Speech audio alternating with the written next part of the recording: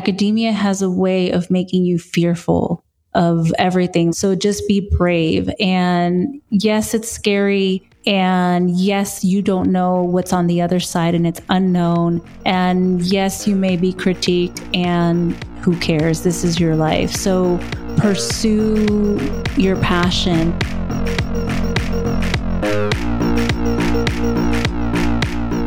Hello, everybody. Welcome to another episode of Academics Mean Business. This is your host, Dr. Lindsay Padilla. Today, we have a special guest. Well, every one of my guests is special, but Chelly holds a special place in my heart because we met locally at an event.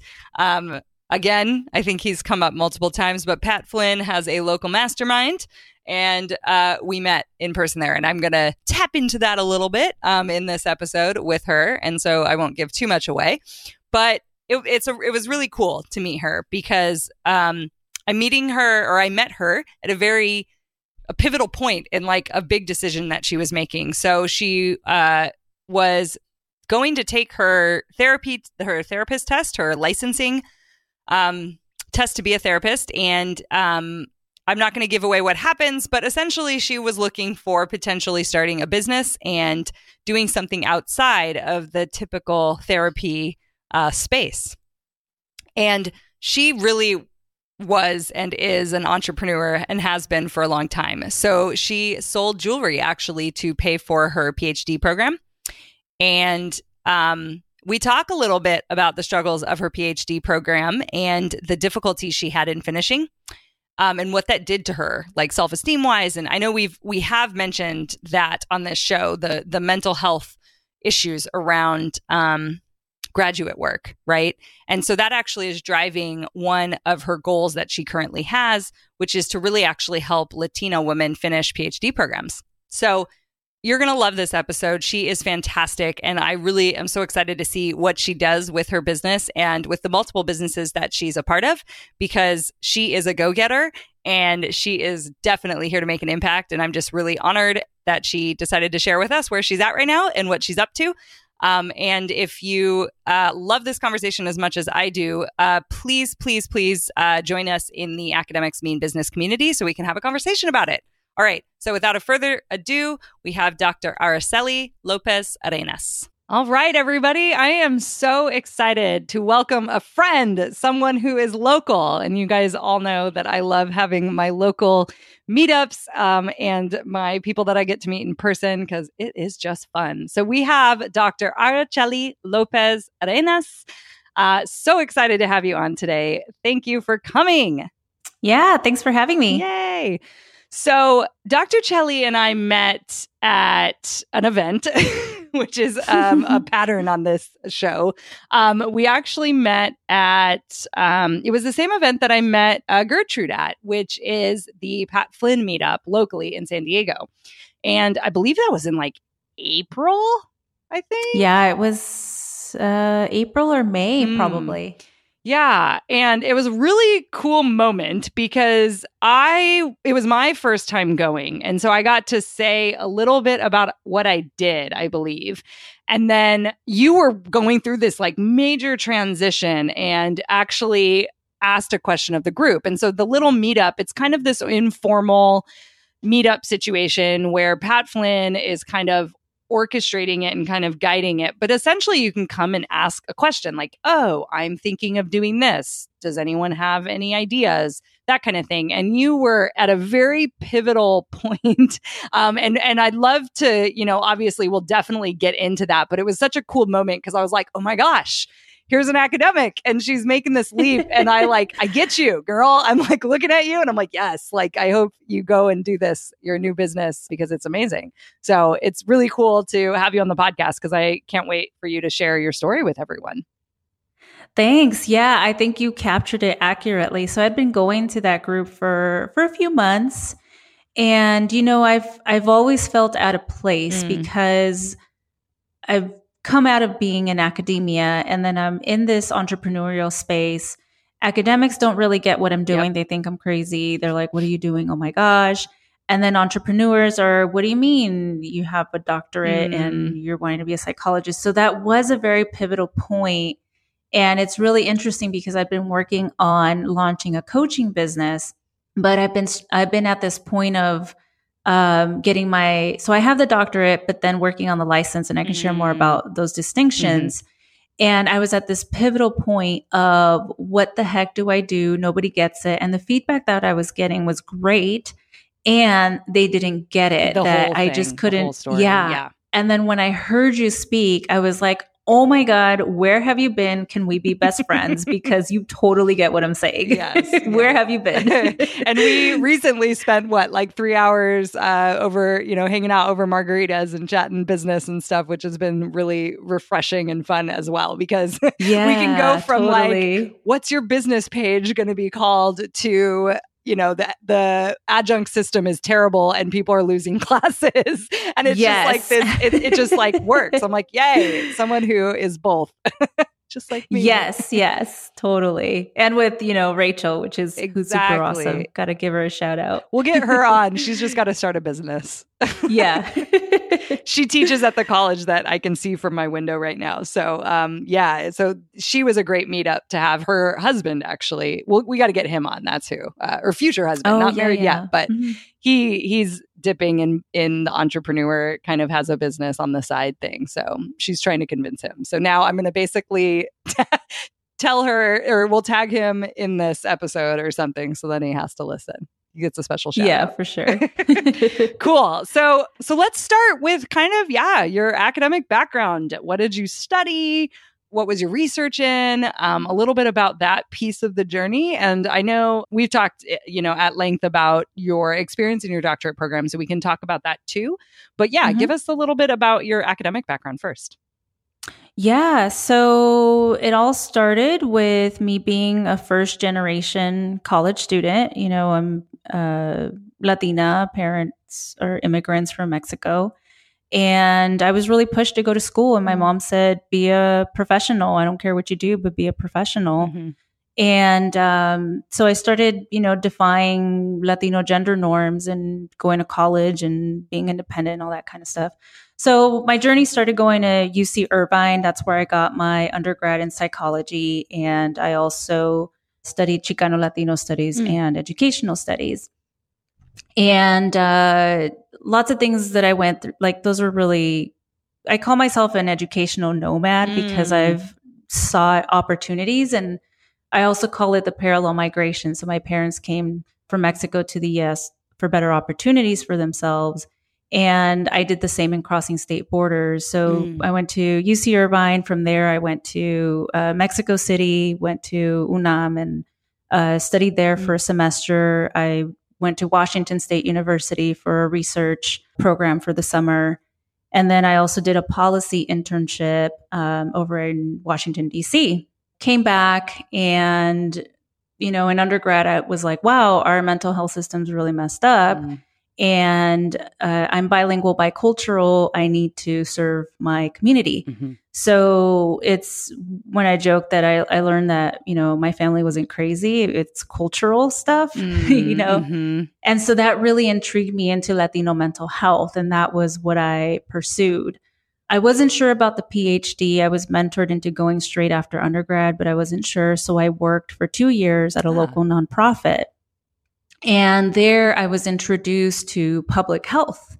I was like, whoa, what is this public health stuff? And then I learned about promotores de salud, or community health workers. And there's over 200 different titles for the work that they do worldwide. And I was hired on I applied for a promotora position, but I had no idea what it was. I was like, club promoter? What is that? But because I had the bachelor's, they hired me as a health educator. And I was tasked with developing a mental health program called Es Difícil Ser Mujer. Is it difficult being a woman? And really, that's where the journey started. So I was brought on to develop the curriculum, take the manual, implement it, teach the promotoras about the curriculum, and for them to deliver it to the community. Because Latinos are widely underserved in mental health, and this was a culturally appropriate health education treatment. And I was in that job for 2 years. And what I noticed was that the women were coming in, and mainly they were all Spanish speaking. They were mainly immigrant, low acculturation to the US. And a lot of them were coming in with a lot of depression. And, we use adult learning theory and really made it more interactive, where we were teaching these concepts. So we talked about what is depression? Why do we get depressed? What are some cultural factors, your role as a Latina? And what I found was that they were getting better. So their depression was decreasing through some of the instruments that we had, that we were measuring the depression, and just physically, like just observation, I could see the transformation in a 7-week course. So meeting once a week, 2 hours at a time. But then when we looked at the pre and post tests, the tests showed that they were doing worse. I was like, what the heck? How does this make sense? And there was no research to support it. And yeah, so that's when I was still toying with the idea of, being a licensed psychologist, to being a culturally sensitive, bilingual, bicultural psychologist to serve this population. And so that's when I was debating between, do I get the doctorate? Do I get the master's in public health? What do I do? And that's when I learned about a program. And so I went to a conference where I met, a professor there, and she's like, oh, we have both degrees. And I was like, oh, that's amazing. And so I got a scholarship. I got a diversity fellowship. So I really couldn't say no.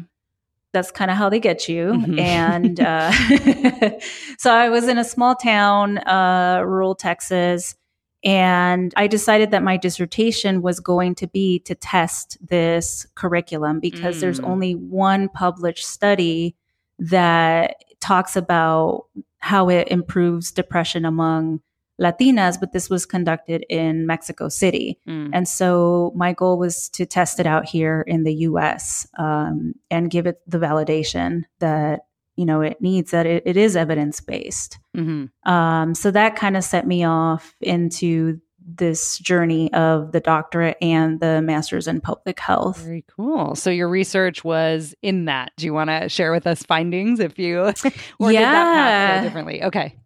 Yeah, so totally. So I definitely want to publish it, but, I was just so burnt out by it that I haven't done that yet. As many of your never heard of that before. You must be the first. I know, right? So basically the intervention worked. So it was a two-parter. So one was the question, the first project, not the dissertation, was whether we can train promotores or community health workers to deliver mental health interventions. And so more of a psycho-ed. And yes, that worked. And then the actual dissertation was, does this intervention work? So I did oh my gosh, I'm blanking out on the design and all that. But anyway. No worries. But generally, if you want to. Generally, people that went through the training, the education series got better. So it showed improvement in depression scores. And then I want to evaluate do all the recordings, because there's definitely some qualitative stuff there. Yeah. So I could see improved self-esteem, better communication with family. So the intervention works. So I need to publish this to further support in the literature for this program. Very cool. So where did kind of the entrepreneur side of you come out? Because that's definitely, it's different for different guests, but I'm curious when you started to think about, okay, what is it like to make money on the side? What was going on in your life that made you make that decision? And see if, I like tracing that path of where you are now, what your business structure looks like, but going back to when that started and how that fit into your life and your, the choice to become an academic and then to become a therapist, what that looked like. Yeah, I never really knew I was an entrepreneur, but I guess everybody's known all along except me. So actually where I can pinpoint that it actually started was with my jewelry business. So I have a jewelry business called Sui Generis Jewelry. It means unique, one of a kind, a class of its own. And it was in 2005 when I just started tinkering with it. And, I've always wanted a creative outlet, and I tried painting, I tried drawing, I tried all sorts of things, and I sucked. And I went to like Joann's, I got a little kit, and turns out I was good at it. And then one of my friends said, "Hey, have you thought about selling this?" And I was like, "No, not really." So out of like a jewelry box that cost me $8, I made $100. Nice. I was like, whoa, okay. So then it actually really started when I went to graduate school because I needed money. So I moved to Texas and I didn't really have a lot of money to move. And so my coworkers were like, "Hey, why don't you just do a little jewelry party during lunch? And, that can get you over there." And so I started fundraising using the jewelry, and that got me to Texas. And then throughout graduate school, I had professors that would have me like fix their necklaces, or I had friends that, commissioned me to make a jewelry piece for a family member, Mother's Day, Christmas. And it was always there. And I remember I was sitting at this Panera type of place. It was a cafe. And it was at a really low point in my graduate program where I was super depressed and I was already too far in. And I couldn't go back. And I remember joking with my friends. We always had these dreams, right? And I was like, I just want to quit and I want to go sell jewelry by the beach, And so that it just stood there. I kept going through my program, and it wasn't until I was forced to be an entrepreneur. I didn't have a choice. So I really struggled to finish my program.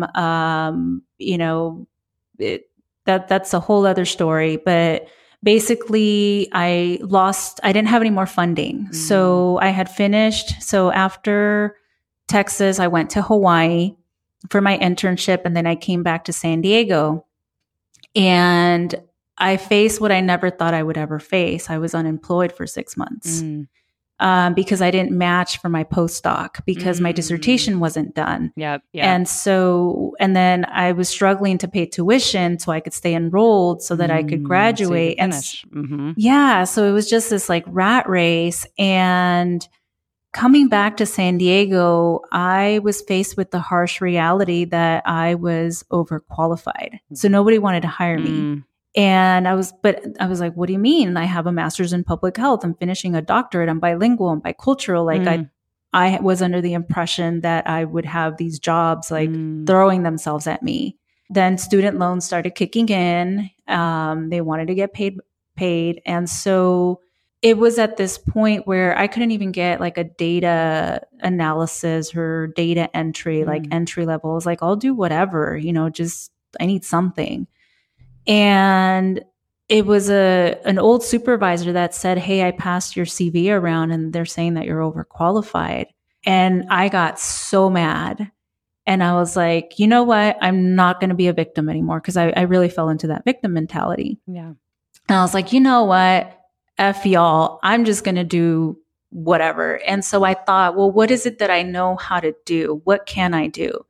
And I was like, the jewelry. And so I thought back to that moment where I said, all I want to do is sell jewelry. And so I gathered enough money, went down to my local business office, paid the money to register the name and, put out my little ad. You have to do your ad for like 2 weeks or something like that. And I sold enough jewelry just to get that. And so really it was like the best thing that really ever happened to me now that I reflect back, because I was forced to create my own business because I'm like, I felt abandoned by the institution and, this career that I pursued, that I dedicated, and I was just thrown out and nobody was helping. I didn't have any mentors. the people that I reached out, they weren't helping. So I was like, fuck y'all, I'm just going to do this thing. And so I started doing farmers markets locally. That's actually where I met Rachel. And I had my little sign up that said, your purchase supports my doctorate in counseling psychology. And I remember I was embarrassed, and, you go through all these different emotions, this mindset, right? When you're deviating from your academic career. And that's why I assumed a different name. Also, I went with Dr. Chelly. Because I was kind of hiding it. And what I found was that people loved the story, and they were like, well, they love the jewelry, but they're like, oh my gosh, I love your story. So that's really where it started. And it was so amazing because I got to do different farmers markets. I got to meet so many different people, so many different connections. And really it re-empowered me. And it was this process of self-discovery and knowing that I'm creative, I take action, and it was so different that people would appreciate your jewelry. I remember one time somebody came back the next day and I was like, oh my God, she's going to tell me that it broke or she didn't like it. And she came back and she was just saying, oh my gosh, I love your jewelry. My mom loved it. She won't take off the bracelet. And it was so different than academia, with our drafts that everything always gets sent back. It's always something. It's all about the critique. Yes. And it's never good enough. And I just got tired of not feeling good enough. And so the jewelry was really like the opening to this whole new world that, now I'm starting a coaching business. From the jewelry, I started a scholarship called Funded, PHUNDED. And it's a play on PhD. And it's to help first generation doctorate level students in the mental health field that are addressing the health disparities of underserved populations, because there's this cycle of, I'm realizing that why there's a service gap. It's because we don't have enough people finishing their degrees. And that's when I met you, was that I developed this coaching business called Ganas and Go. And one of the arms of it is that I want to help other Latinas finish their doctorate degrees, because I don't want anybody to ever feel the way that I did through this process. And if, a small scholarship, if $1,500 can get you to graduate, let's do that. Yeah. So that really set out the journey into coaching, into podcasting, and I don't know what's coming my way, but I want to say, to answer your question, is, I was kind of forced into it, but now I'm really grateful that I was. Okay, there's so much in this. I know, I did a lot. One thing I wanted to point out as she was talking is she made me a bracelet, and it says Academics Mean Business on it, and it was a stamp bracelet, and it's my first gift as it relates to my podcast. So, and I'm wearing it right now. And it came during a week where I don't know, I go up and down about what I'm doing with this podcast and what I'm doing in business, and because I'm running my own business, right? And this is a second thing for me. And so it was an interesting week, and it came at the perfect time. So I love the idea that jewelry or things that we create or ways that we just can be by being ourselves can actually inspire other people. So much of, what your story, what I love about it is you deciding oh, I don't have to basically play the game that the institution is forcing me to play that basically has rigged. I'm set up to lose and fail. And so I'm not going to play that way. And I'm going to go this other direction and do something that is good for other people and is outside, and I have control. What I heard in your story was you were taking control away from an institution that really has control over us. And I think it's, arguably the worst when we're grad students, but it doesn't change too much when you're a professor. It definitely is pretty bad when you're a part-time teacher and you have no power. And that's why I'm so grateful for you coming on the show and sharing this background and this story, because I think it is inspiring to even think a lot of my guests have started coaching businesses and things like that, which, like I've said before, has very little startup. But there is something really cool about making a physical product that I don't think I've really represented on this show. So like you also represent this creative energy. Like we're not just books and research and teaching and learning, you know what I mean? Like we're complex, holistic beings that are creative too. And so you know, taking matters into your own hands and being like, I'm going to create something and, you know, reap the benefits from it. But part of me also hears too, like when you put out really cool things for people, you know, they love it. And like that feeds you. Yeah, totally. And I think it was just a point where I was so beat down and, you know, a lot of people don't talk about this, and I feel that it's my mission to, in being authentic, is to really give a name to the stuff that's happening. And there's so many of us that get depressed. I know that some of your interviewees have talked about that, but we skirt around it and we don't really name it. Is that you know, and there's two things that came up, and is that as a grad student, we're really scared and we have all these hoops that we have to jump through that, and this constant pressure, this constant invalidation, or this constant, it's not good enough, do better. It creates this, academic PTSD. And I heard one of your, interviewees, she called it something else, but when I mention academic PTSD, people are like, wow, like, yes, that's, you know, and it's not in our diagnostic manual, you know, but it's this constant pressure. And I remember when I was paralyzed. I could not even look at a Word document, and that little blinker just, you know, on a blank page caused so much distress, so much anxiety. And I was really depressed because I say that this whole experience, you're slave to the signature, you know, and especially in a clinical or counseling program where you're accruing hours, and there's so many different steps that for every practicum at the end, you need a signature. And if there's anything happening there, you kind of have to stay quiet. Wow. And in Spanish, we say, bonita, calladita te ves más bonita. So you look prettier when you're quiet. And you kind of have to go through this process. And so I was so disempowered coming out of this. And I started my career super excited, wanting to make a difference. I was one of the top students, you know, coming in, a very promising student. I was told, you know, I was very promising. I started publishing right away. I was, you know, applying for fellowships. And then I was like the last one in my cohort to finish. And, you know, that does a number to you. And so when I came back after not matching for my postdoc, not being able to finish, not feeling very supportive, and not saying this to feel, you know, I'm a victim. I also take responsibility for some parts of it, but the depression was really there. And the jewelry was really a saving grace, because it was like, here I am creating a product, a tangible thing that doesn't need further changing. It's perfect as it is. Or its imperfections are perfect. Its imperfections is what makes it unique. And here I have people that are loving it, and they want to pay me for it. Like, what? What a freaking concept. Right.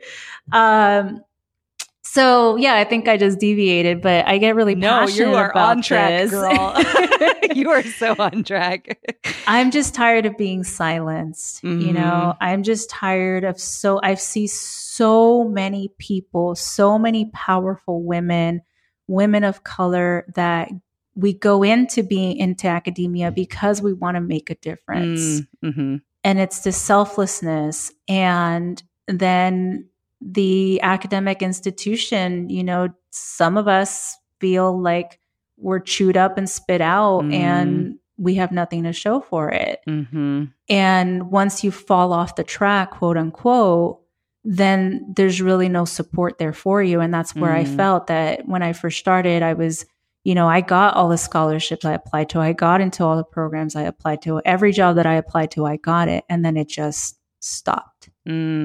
And then it's like, whoa, hold on, I'm not prepared for this. And so through this journey, I've been able to, I learned a lot about vulnerability and authenticity. And through that process, I was re-empowered. And now that's what I want to do with my coaching business is I want to re-empower people. And that's why I love what you're doing. Like, oh my gosh, we so need you because you're showing this alternative way of being an academic, but also we have to take care of ourselves too. Yes. We have to get paid. We need to live the lifestyle that we want to live. Yep. Doesn't mean it has to be extravagant, but we need to be able to take care of ourselves to be able to take care of others. So that's why I love what you do and, validating my experience. So that was like the best day when I met you. So thank you. Yeah. Well, it goes both ways because I was watching you talk about this coaching business in front of a room of entrepreneurs.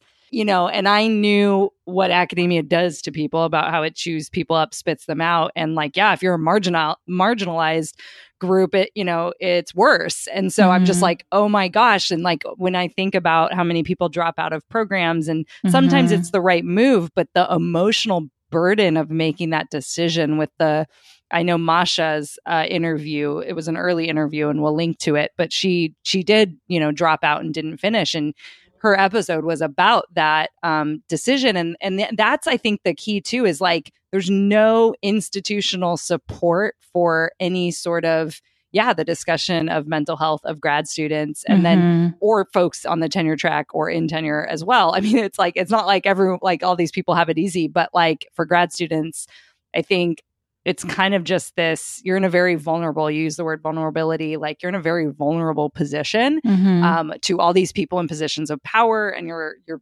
continuously asking for validation over and over. And that's the only way to go to the next step. And so at some point, if some of those things don't work out, it's an identity crisis. It's an identity thing. It's a questioning of, are you capable? Are you enough? It was like the underpinning, right? Like, and so we don't support people through making those decisions. And I think it was Christy's episode where we talked a lot about quit lit and leaving academia and not so much. Well, I think it's a little bit about leaving grad school too, but the idea of publicly declaring like I'm quitting because it failed me. And I didn't fail, but the system failed me. And I think that's like the key. It's not these individuals can't cut it. It's, wow, we probably set up a system that isn't working for people in today's like society, like in our culture. And so that's a big part of it. And so we're basically putting people through this thing. And it's like, it's a survival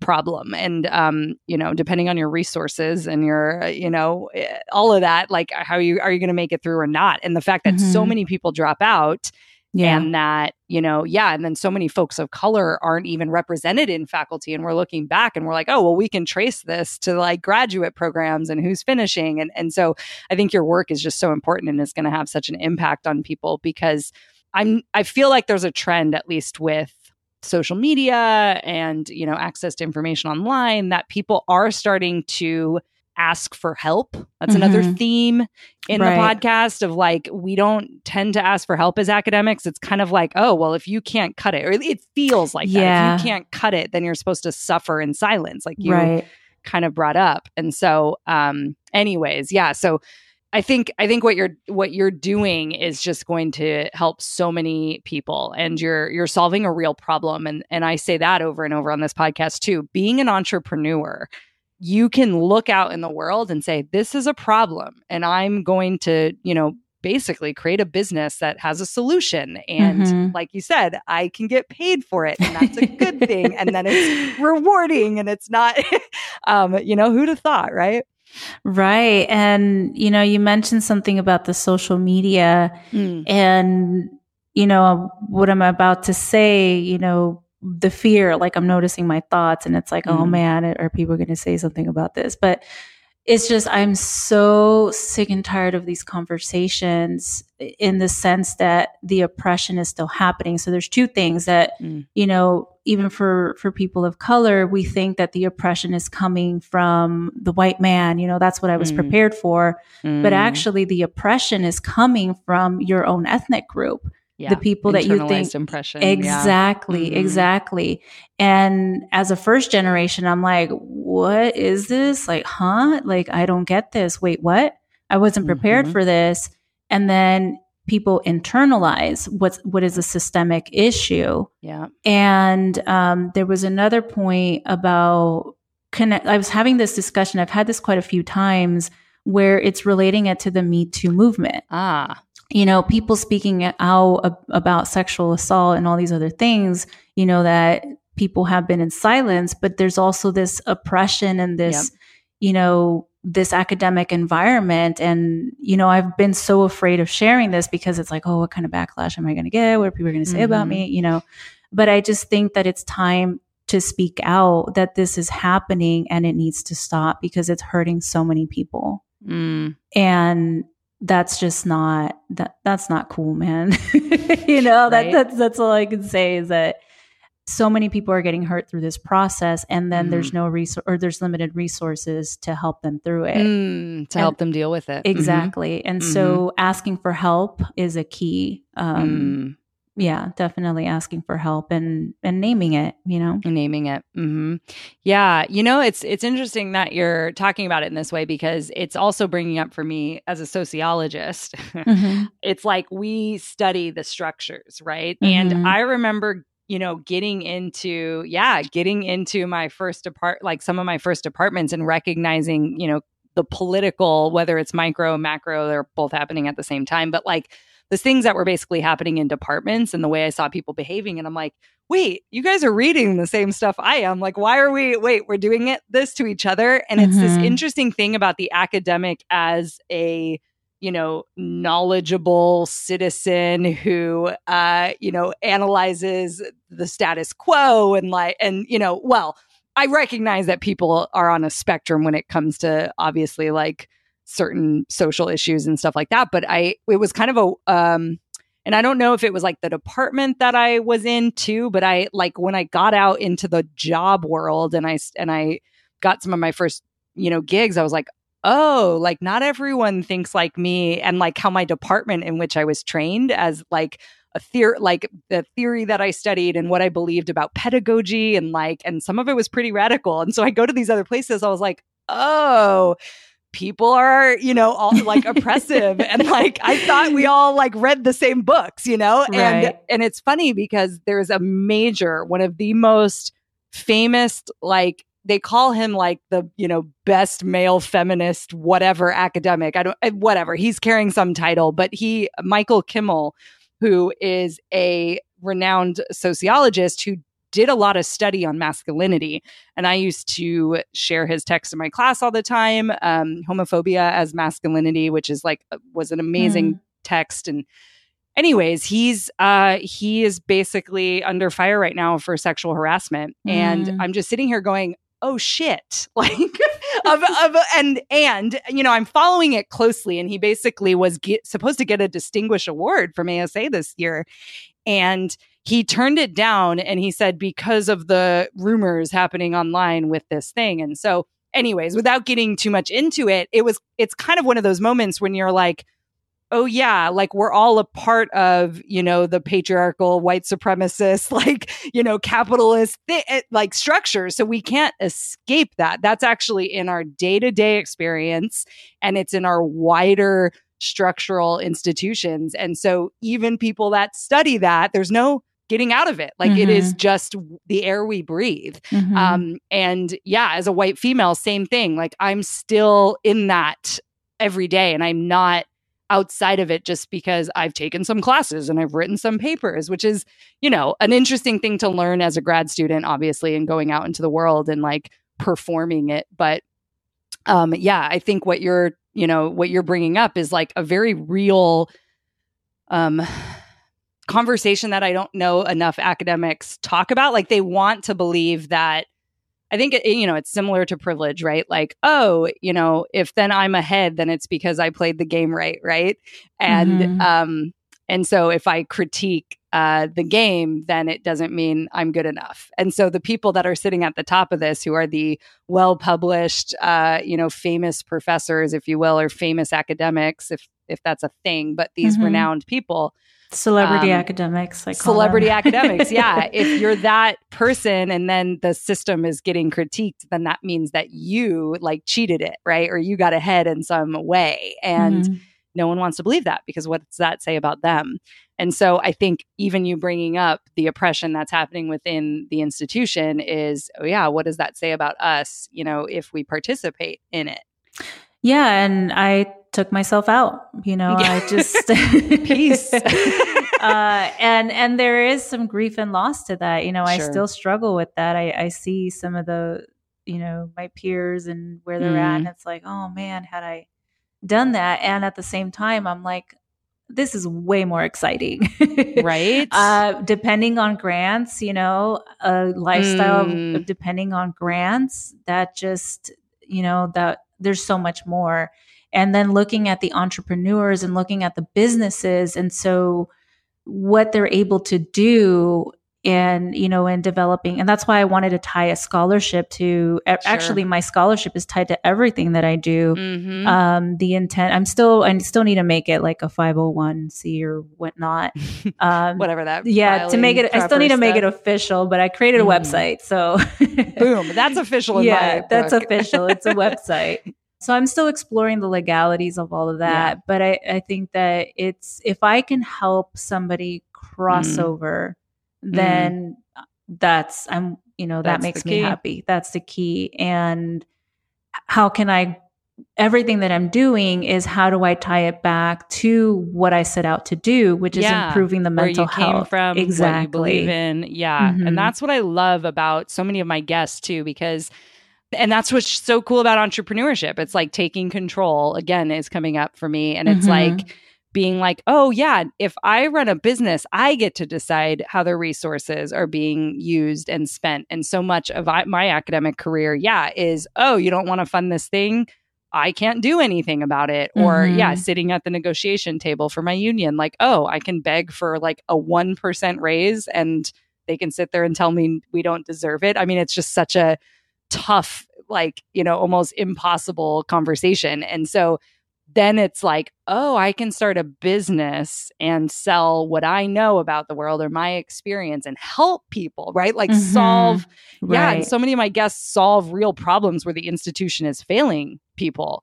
And that's what you're doing is you experienced it, and then you can actually aid others and help them get through something that was really difficult for you, and do it in a way that is sustainable for you and your life, but then is helping people. Like, it's almost like, whoa, duh. Like, oh my gosh, like, why didn't I think of this sooner?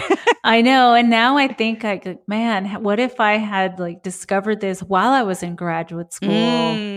Like, that would have been so cool to do. You kind of did. But what if you had support knowing that, you weren't nothing was wrong with you for going that route to make it work. Right. Yeah. It could have been easier probably is probably another. Yeah, I think that I needed to go through this journey, and I've also done a lot of personal development stuff, that has really led me to this journey. And I actually feel so free. And that's actually what I always wanted, was this freedom to do what I want.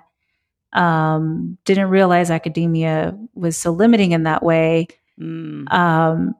And so I just got a flashback to that moment when I was sitting in my tent and my mom was with me. She's my research assistant. I'll give her a shout out. Nice. And then when I started doing the jewelry, she supports me unconditionally. And I just sat down and looked at the booth, and it was so beautiful inside. And people commented, they're like, wow, this is so nice. And I was like, yep, I created this. This is my creation.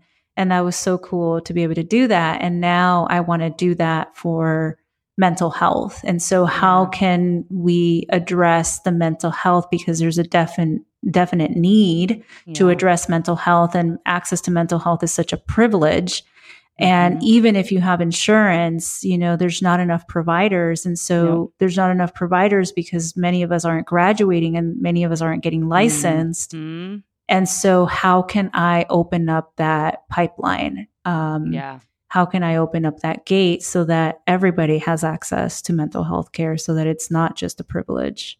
Yeah, so. I love it. So let's talk a little bit about, where you're at right now. So, fill people in on what you're doing, in your day to day. And then maybe we can talk a little bit about your coaching business and what you're thinking of going into. And you're definitely still running your jewelry business as well, right? So tell us a little bit about your, what business looks like for you right now. Yeah. So for 4 years, actually, I've been underemployed because of this. I'm kind of stuck in this bracket of I have the doctorate, so I am doctor, but I'm not a licensed psychologist yet because I have to pass the national exam and then the California exam. And then I took it back in February and didn't pass. And I was like, of course I didn't, because I said I wanted to write a book about this. So of course not. But actually it was very freeing. Part of the journey. I know. So it's this bracket of,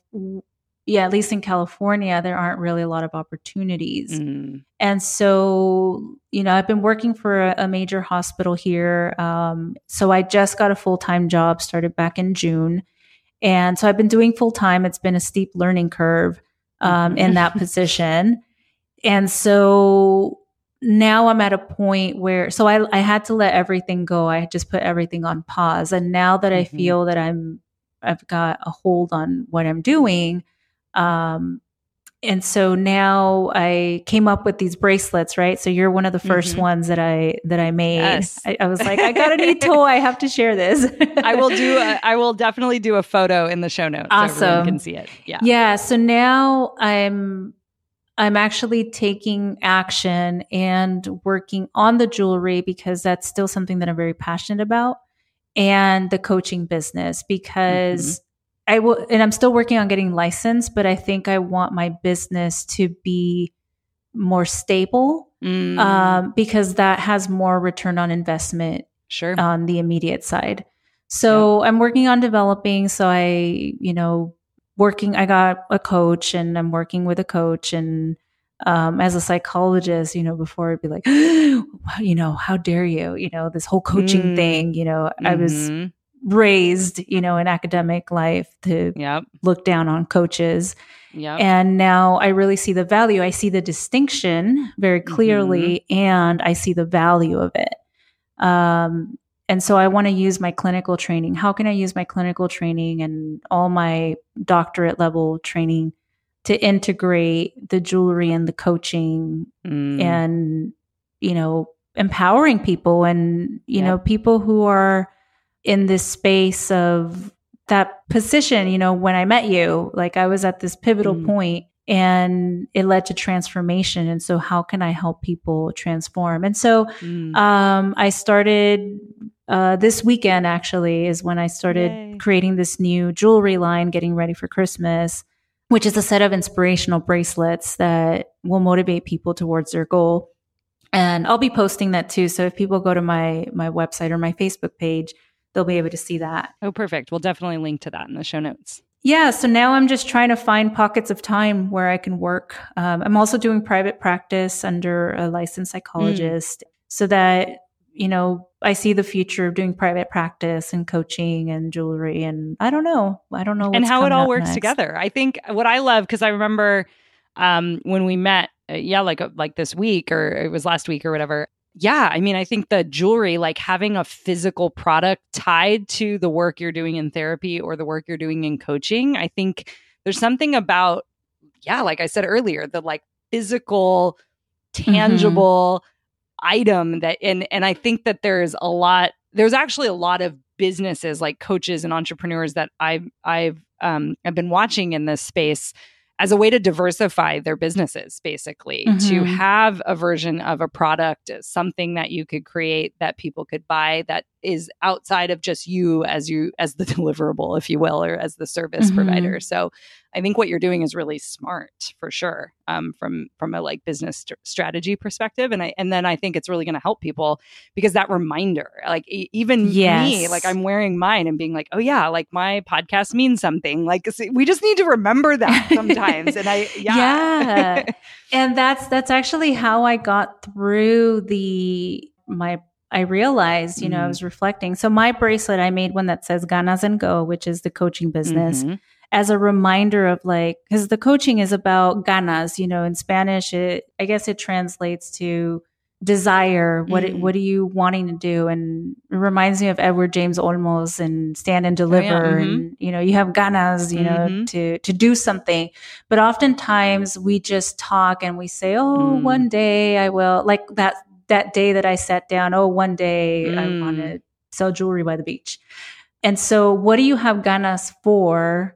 And then just go for it. Go. So if you're finishing your degree, if you're starting your business, if you're changing careers and so I remember I made myself a watch and I stamped PhD on it. So anytime that I didn't want to write, I looked at it and I was like, oh yeah, that's the goal, the PhD, that's the goal, keep writing.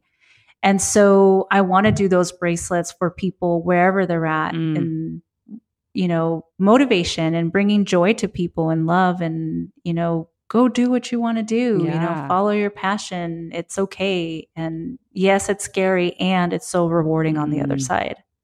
Yes. I'm like, okay, I need to do this. Like I have Post-it notes of my income goal posted around my house. And there's a coach that I learned a lot. Well, I don't even know if I would call her a coach. That's a funny thing. I took her program that helps with finances and like managing profit and all this other stuff I never learned at all. So that's been a learning curve for me. But now I feel so much more empowered with my money, which that's probably, in my years of business, the thing that has been one of the harder mindset things for me to get over. But she's like, I post my next goal like everywhere in my house. And I was like, oh, I kind of love that. Like I've done the whole, like maybe I'll journal and like, oh, I'll write it on this wall. But she goes, no. Like I have 30 Post-it notes and they're everywhere. They're on my computer. They're on the TV. They're on the fridge. They're in the bathroom. And I did that. And I was like, it just reminds you because in our head, in one moment, it can be like, oh my gosh, I look at a Facebook post. Why is she further along than me? I'm terrible. I don't want to do this anymore. And like, I could go through that whole sentence in the matter of like 5 seconds.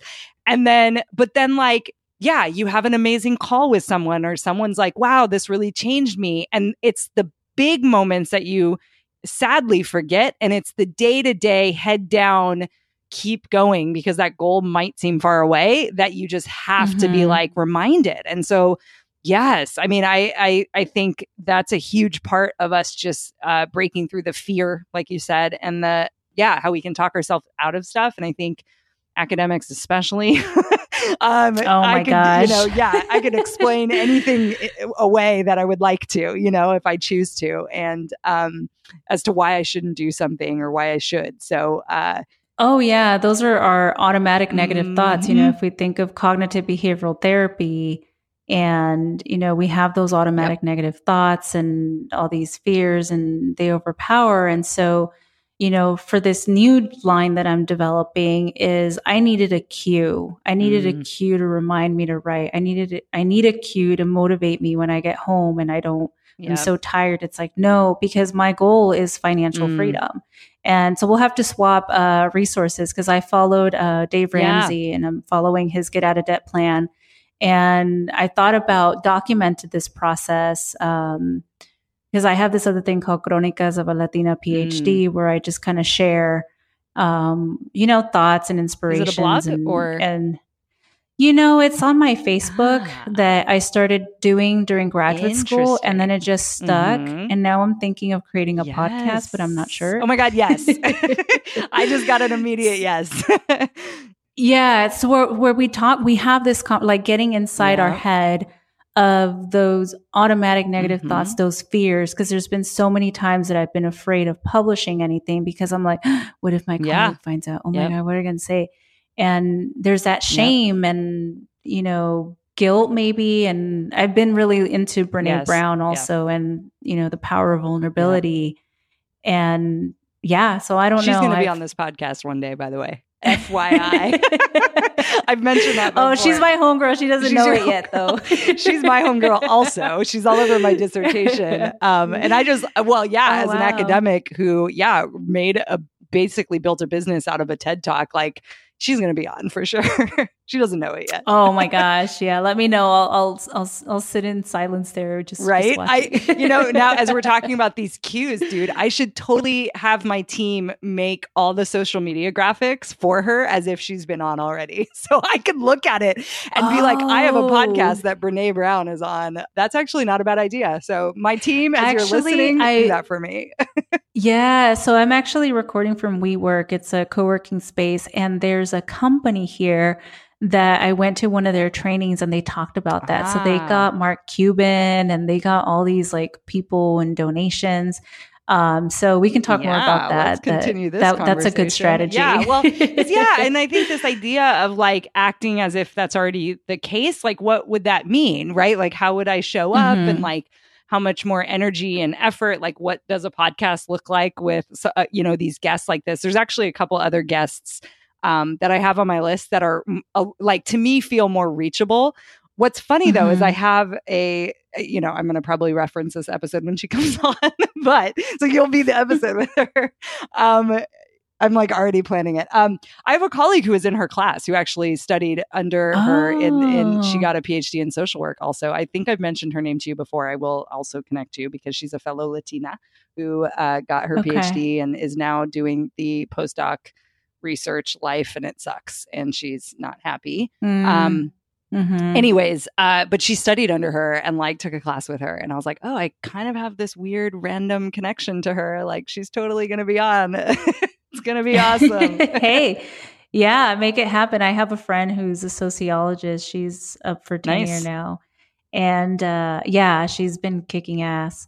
You know, we have our weekly chats, and, you know, she's got a book that she's publishing. It's coming out September 8th. Nice. And, you know, she's been through this process with me, and I was like, well, what's your dream? She's like, I want to be interviewed by Maria Hinojosa from Latino USA.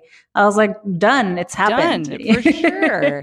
Totally possible. Yeah. And that's what I love about entrepreneurship is that you can think about it and create it and go do it and go do it, that there's nobody telling you, no, you can't do it. Oh, there's no funny, you figure out a way, you find a way. Yeah. And you break through that ceiling, and the sky's the limit. There's no limit. Yeah. So on that note, because that's such a great way to like end/transition into like a typical closing question, which is like, what kind of advice would you give to someone who is, and I know you have this, obviously we've talked a lot about your journey and where you're headed and stuff, but like, some of these turning points for you, maybe there's some advice that you have for a grad student who's struggling, or someone who is debating starting a business that feels very scary. What would your advice be to that person?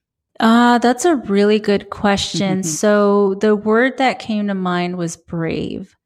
So after delving into Brene Brown's work on authenticity and bravery and courage, what I found that academia has a way of making you fearful of everything, like, don't do that, or, what are people going to, and what I had to do is, so I do this thing where I do a word of the year. Yes. And one year was brave. And regardless of what I was feeling or thinking, right? So mindfulness, I love mindfulness, and, mindfulness-based cognitive behavioral therapy is awesome.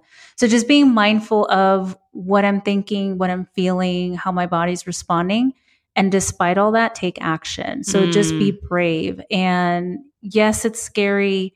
And yes, you don't know what's on the other side, and it's unknown. And yes, you may be critiqued, and who cares? This is your life. So pursue your passion, don't let fear, name the fear. And I think that's what happened too when we first started recording is, I just kind of named the fear, and then take a breath and just go for it. Mm. And then find community, Yes. find people that support you, because I remember that moment also when I had come up with my own planner. And I was so excited about it. And I sold a few copies. She has in my like program. 10 businesses, guys. I know, right? She's a serial entrepreneur. I love it.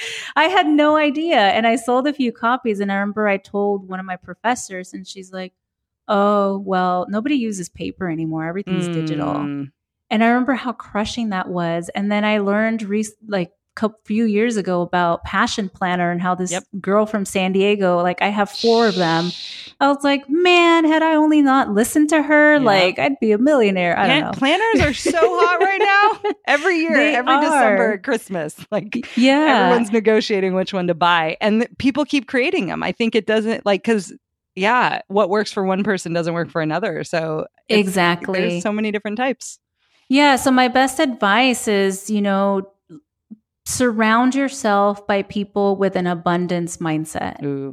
And people who are in scarcity mindset are not really going to help you move in the direction that you want to go. Academia.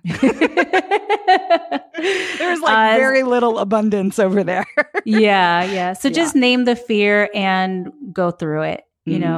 If you do what you love, then think about quality of life, and you want to be happy. We only have one body. We only have one life. So so just push through the fear and be brave. Yeah. It's all about the legacy, man. Yeah. I love it. Well, this has been fantastic. So where can people find you as they learn about your work? We're definitely going to drop to a lot of your the websites you've mentioned, but we're hanging out right now on Facebook. So right now, it's social media. I'm just I'm answering for you. Don't worry about it.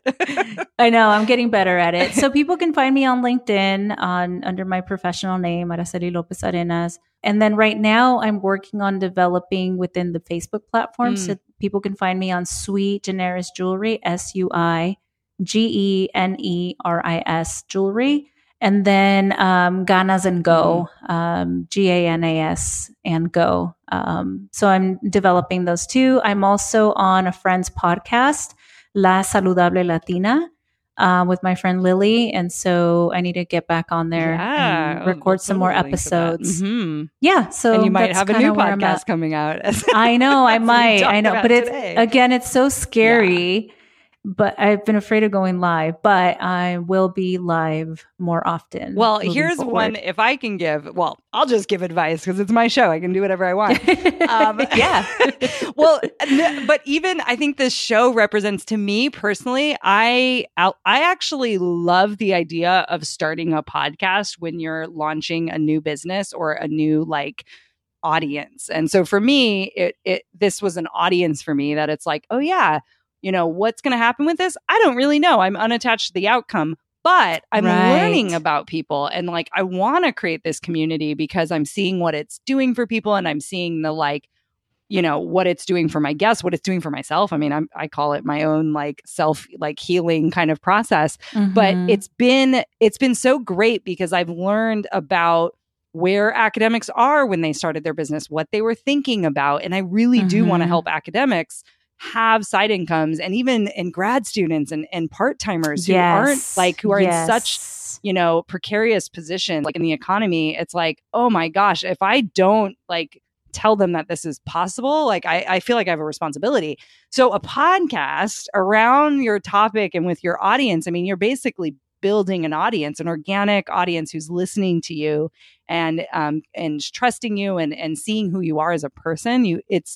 There's something really personal. I know Pat talks about this a lot, like Pat Flynn, but really personal about being in someone's ears while they're doing certain activities. And they say that it's a very powerful connection for people. Yes, video is important, but there's something magical about this medium as well. So if that's any, you might learn a lot about potential clients in the future, young women that you can coach, programs that you could create for them by interviewing them and you building this audience, or not even interviewing them, but just sharing your story and getting, that audience to be listening, I think might not be a bad idea or starting point.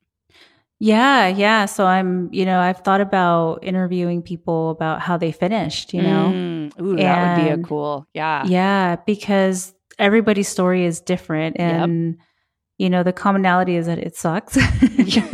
And people are so resilient and have amazing stories. Right. And so that's just fascinating to me. Yeah. So, well, it's fun. So I'll take you up on it. Yeah, especially if you've been, you're running a podcast with your friend too, and you've done it before. I think that even helps even more too.